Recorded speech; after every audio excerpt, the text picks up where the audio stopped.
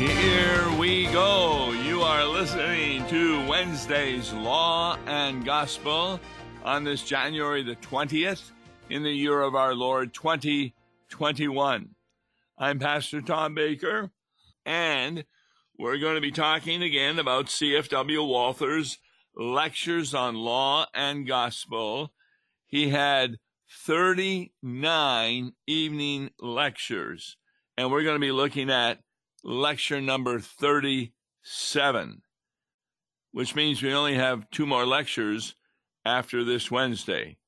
This was done on October the 2nd in 1885, and it's a preliminary introduction to Thesis 23. There's 25 altogether. So let's go through the introduction. He's talking to seminary students, and he's telling them what one of the most important categories and qualities of a pastor is, and that is to have a sincere and burning passion to carry out his office properly. Then he explains what the office is: to pluck from hell every soul that has been entrusted to him, lead it to God, make it truly godly, and bring it to heaven. He then speaks about one of his favorite hymns, and in that hymn it says, "O God, upon whose bread I feed, I wish to you I'd useful be." Now, these lectures occurred not that long after C.F.W. Walther saw the death of his wife, and therefore a hymn like that was very, very helpful. He talks about the greatest example of someone in the Bible who had that unique quality to really bring people into heaven was the Apostle Paul. And Luther evaluates his passion when he writes, "No reason can grasp this word." Now, what Walther is talking about is reason cannot grasp the word that the Apostle Paul is speaking, for he himself for a long time did not grasp it. He believed that he was saved by his works, and according to the works of the flesh, he was above everybody else. He was a Pharisee of Pharisees.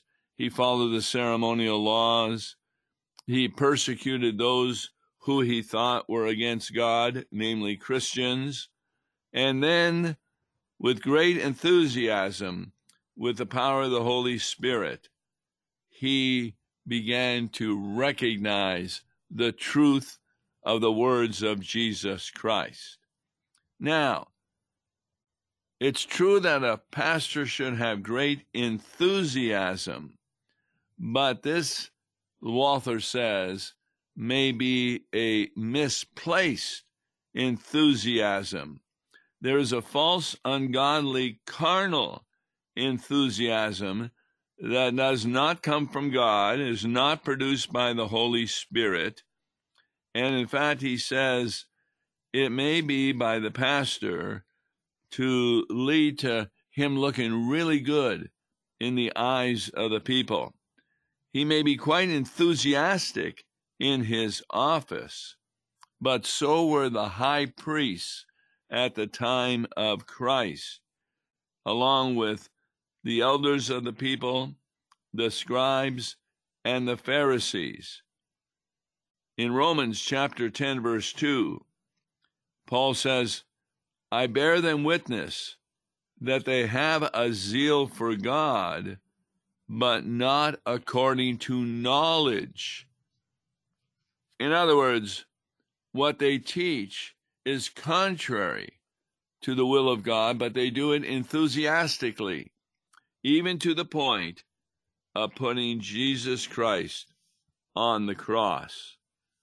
And then there were a group of Anabaptists in Luther's day, and they would give up for their false beliefs. They gave up their house, their home, their wife, their children, and many of them preferred drowning rather than renouncing their false doctrine.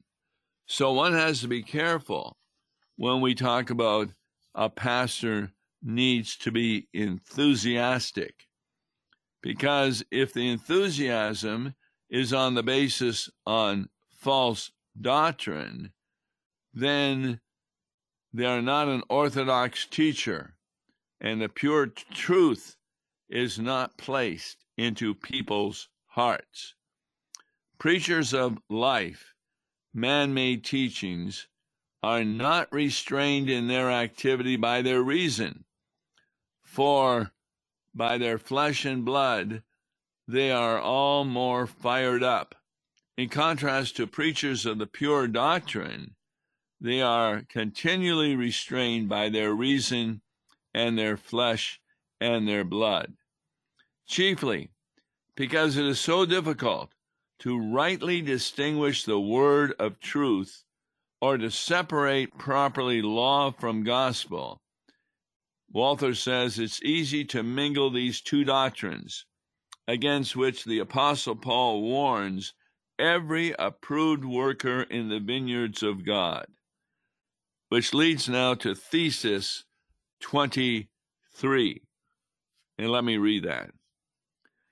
You are not rightly distinguishing law and gospel in the Word of God if you use the demands, threats, or promises of the law to try and force the unregenerate to put away their sins and engage in good works, and thus become godly.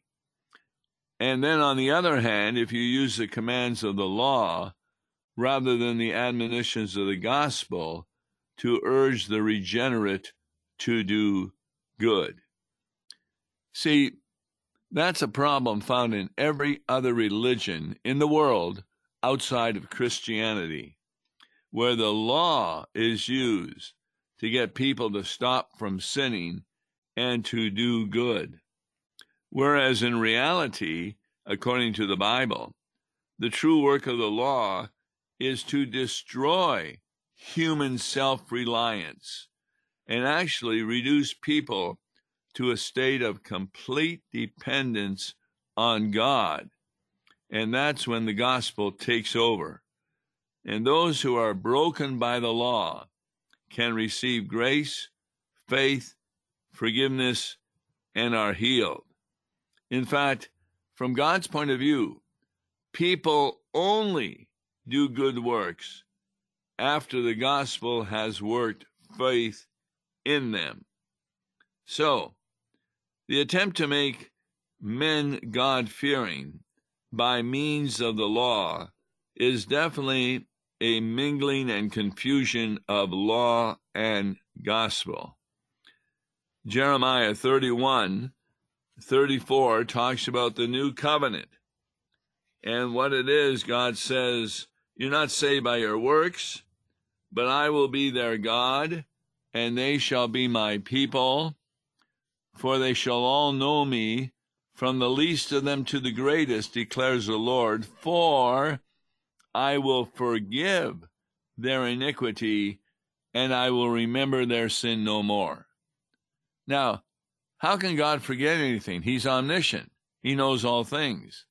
Well, the idea of no longer remembering their sin really doesn't have much to do with the memory. It has much to do with God giving consequences, negative ones, to people who sin. For example, somebody robs a bank, they go to court, and if the jury remembers what they have done and are convinced what they have done, then they have the consequence of going to jail. The only reason Adam and Eve had the law on their heart was that they knew what was pleasing to God. In the Garden of Eden, no special commandment was needed to inform them on that point. They simply willed whatever was God pleasing. Their will, prior to the fall into sin, was in perfect harmony with the will of God.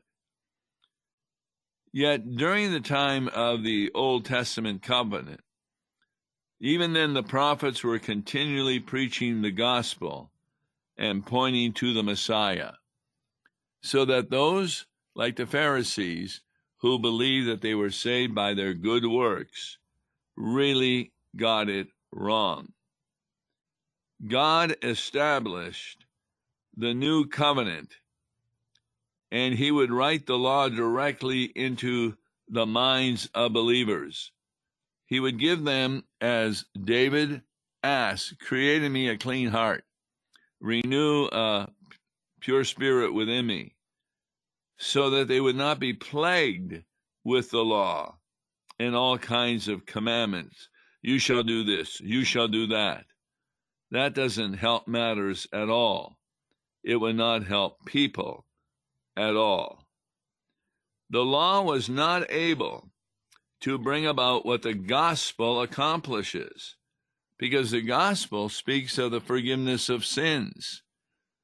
In fact, those who use the letter of the law and not the promises of Jesus Christ mingle law and gospel because they substitute the law for the gospel. Romans 3:20, "For by works of the law, no human being will be justified in the sight of God, since through the law comes knowledge of sin." We've used this example of going to a doctor. No amount of diagnosis helps a person until they hear what is the treatment and gladly follow it to get rid of their illness. Paul is saying that the sole purpose of the law in regard to salvation is to reveal people's sins, not to remove them. In fact, the law increases sin. It does not kill sin. Rather, it makes it alive. For example, a parent may tell a child certain rules, and guess what? That child often will break those rules and needs discipline, because just hearing the law is not sufficient motivation. If the child loves the parents and does not want to disappoint the parents, then that love can move the child to obey the rules of the household. Like I've used this example before. I say to my son, "I'm going to the garage. I'll be there about half an hour. And while I'm gone, do not go in the basement." Well, as soon as I leave the back door to go to the garage, guess what the son's going to do? He's told he can't go in the basement. He gets curious. Why did Dad say that? So he sneaks down to the basement. That's how evil lusts arrive in us. We delight to go against the law because we want to be independent. Even pagans believe what Walther is talking about. He quotes a godless Ovid, O-V-I-D, who said the following: "We desire the very things that are forgiven." And therefore we say to ourselves, "What? You want to deprive me of this?" That we can't understand why God would make such a law. But as soon as the law is proclaimed to us in its spiritual meaning, we come mean and we cry out, "What you want to condemn me just because sin is stirring within me?" You see, there were Christians in certain religions that said you may have a sin of thought, but until you put it into practice, you weren't really sinning. No, it's clear that sins are not only deeds we do, but also words and thoughts that come from us.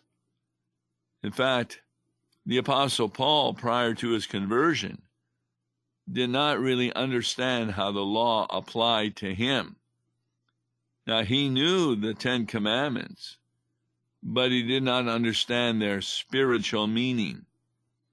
So, yes, the law is holy, the commandments are holy, but it is impossible to obey them.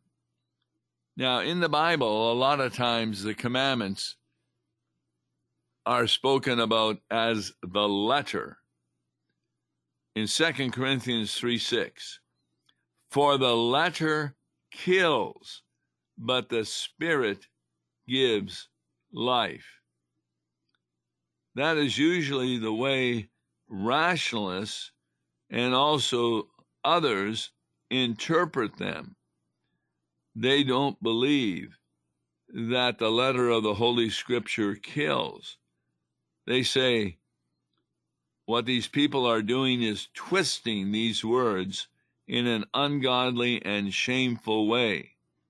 If it is the law that kills, and therefore cannot make anyone God-fearing, it will not be able to cause us to stop this or that advice, but it cannot change our hearts.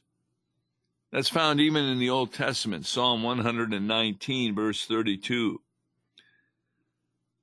I will run in the way of your commandments when you enlarge my heart.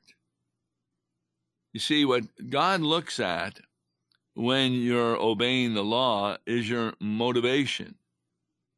Is your motivation just to make you look important in the eyes of others and in the eyes of God? No.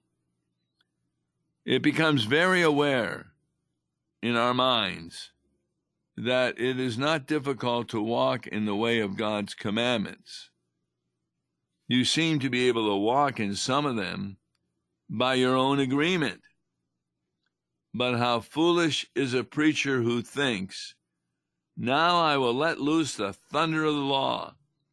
I will describe hell in all its detail and paint them in a real picture of damnation, and then they will shape up.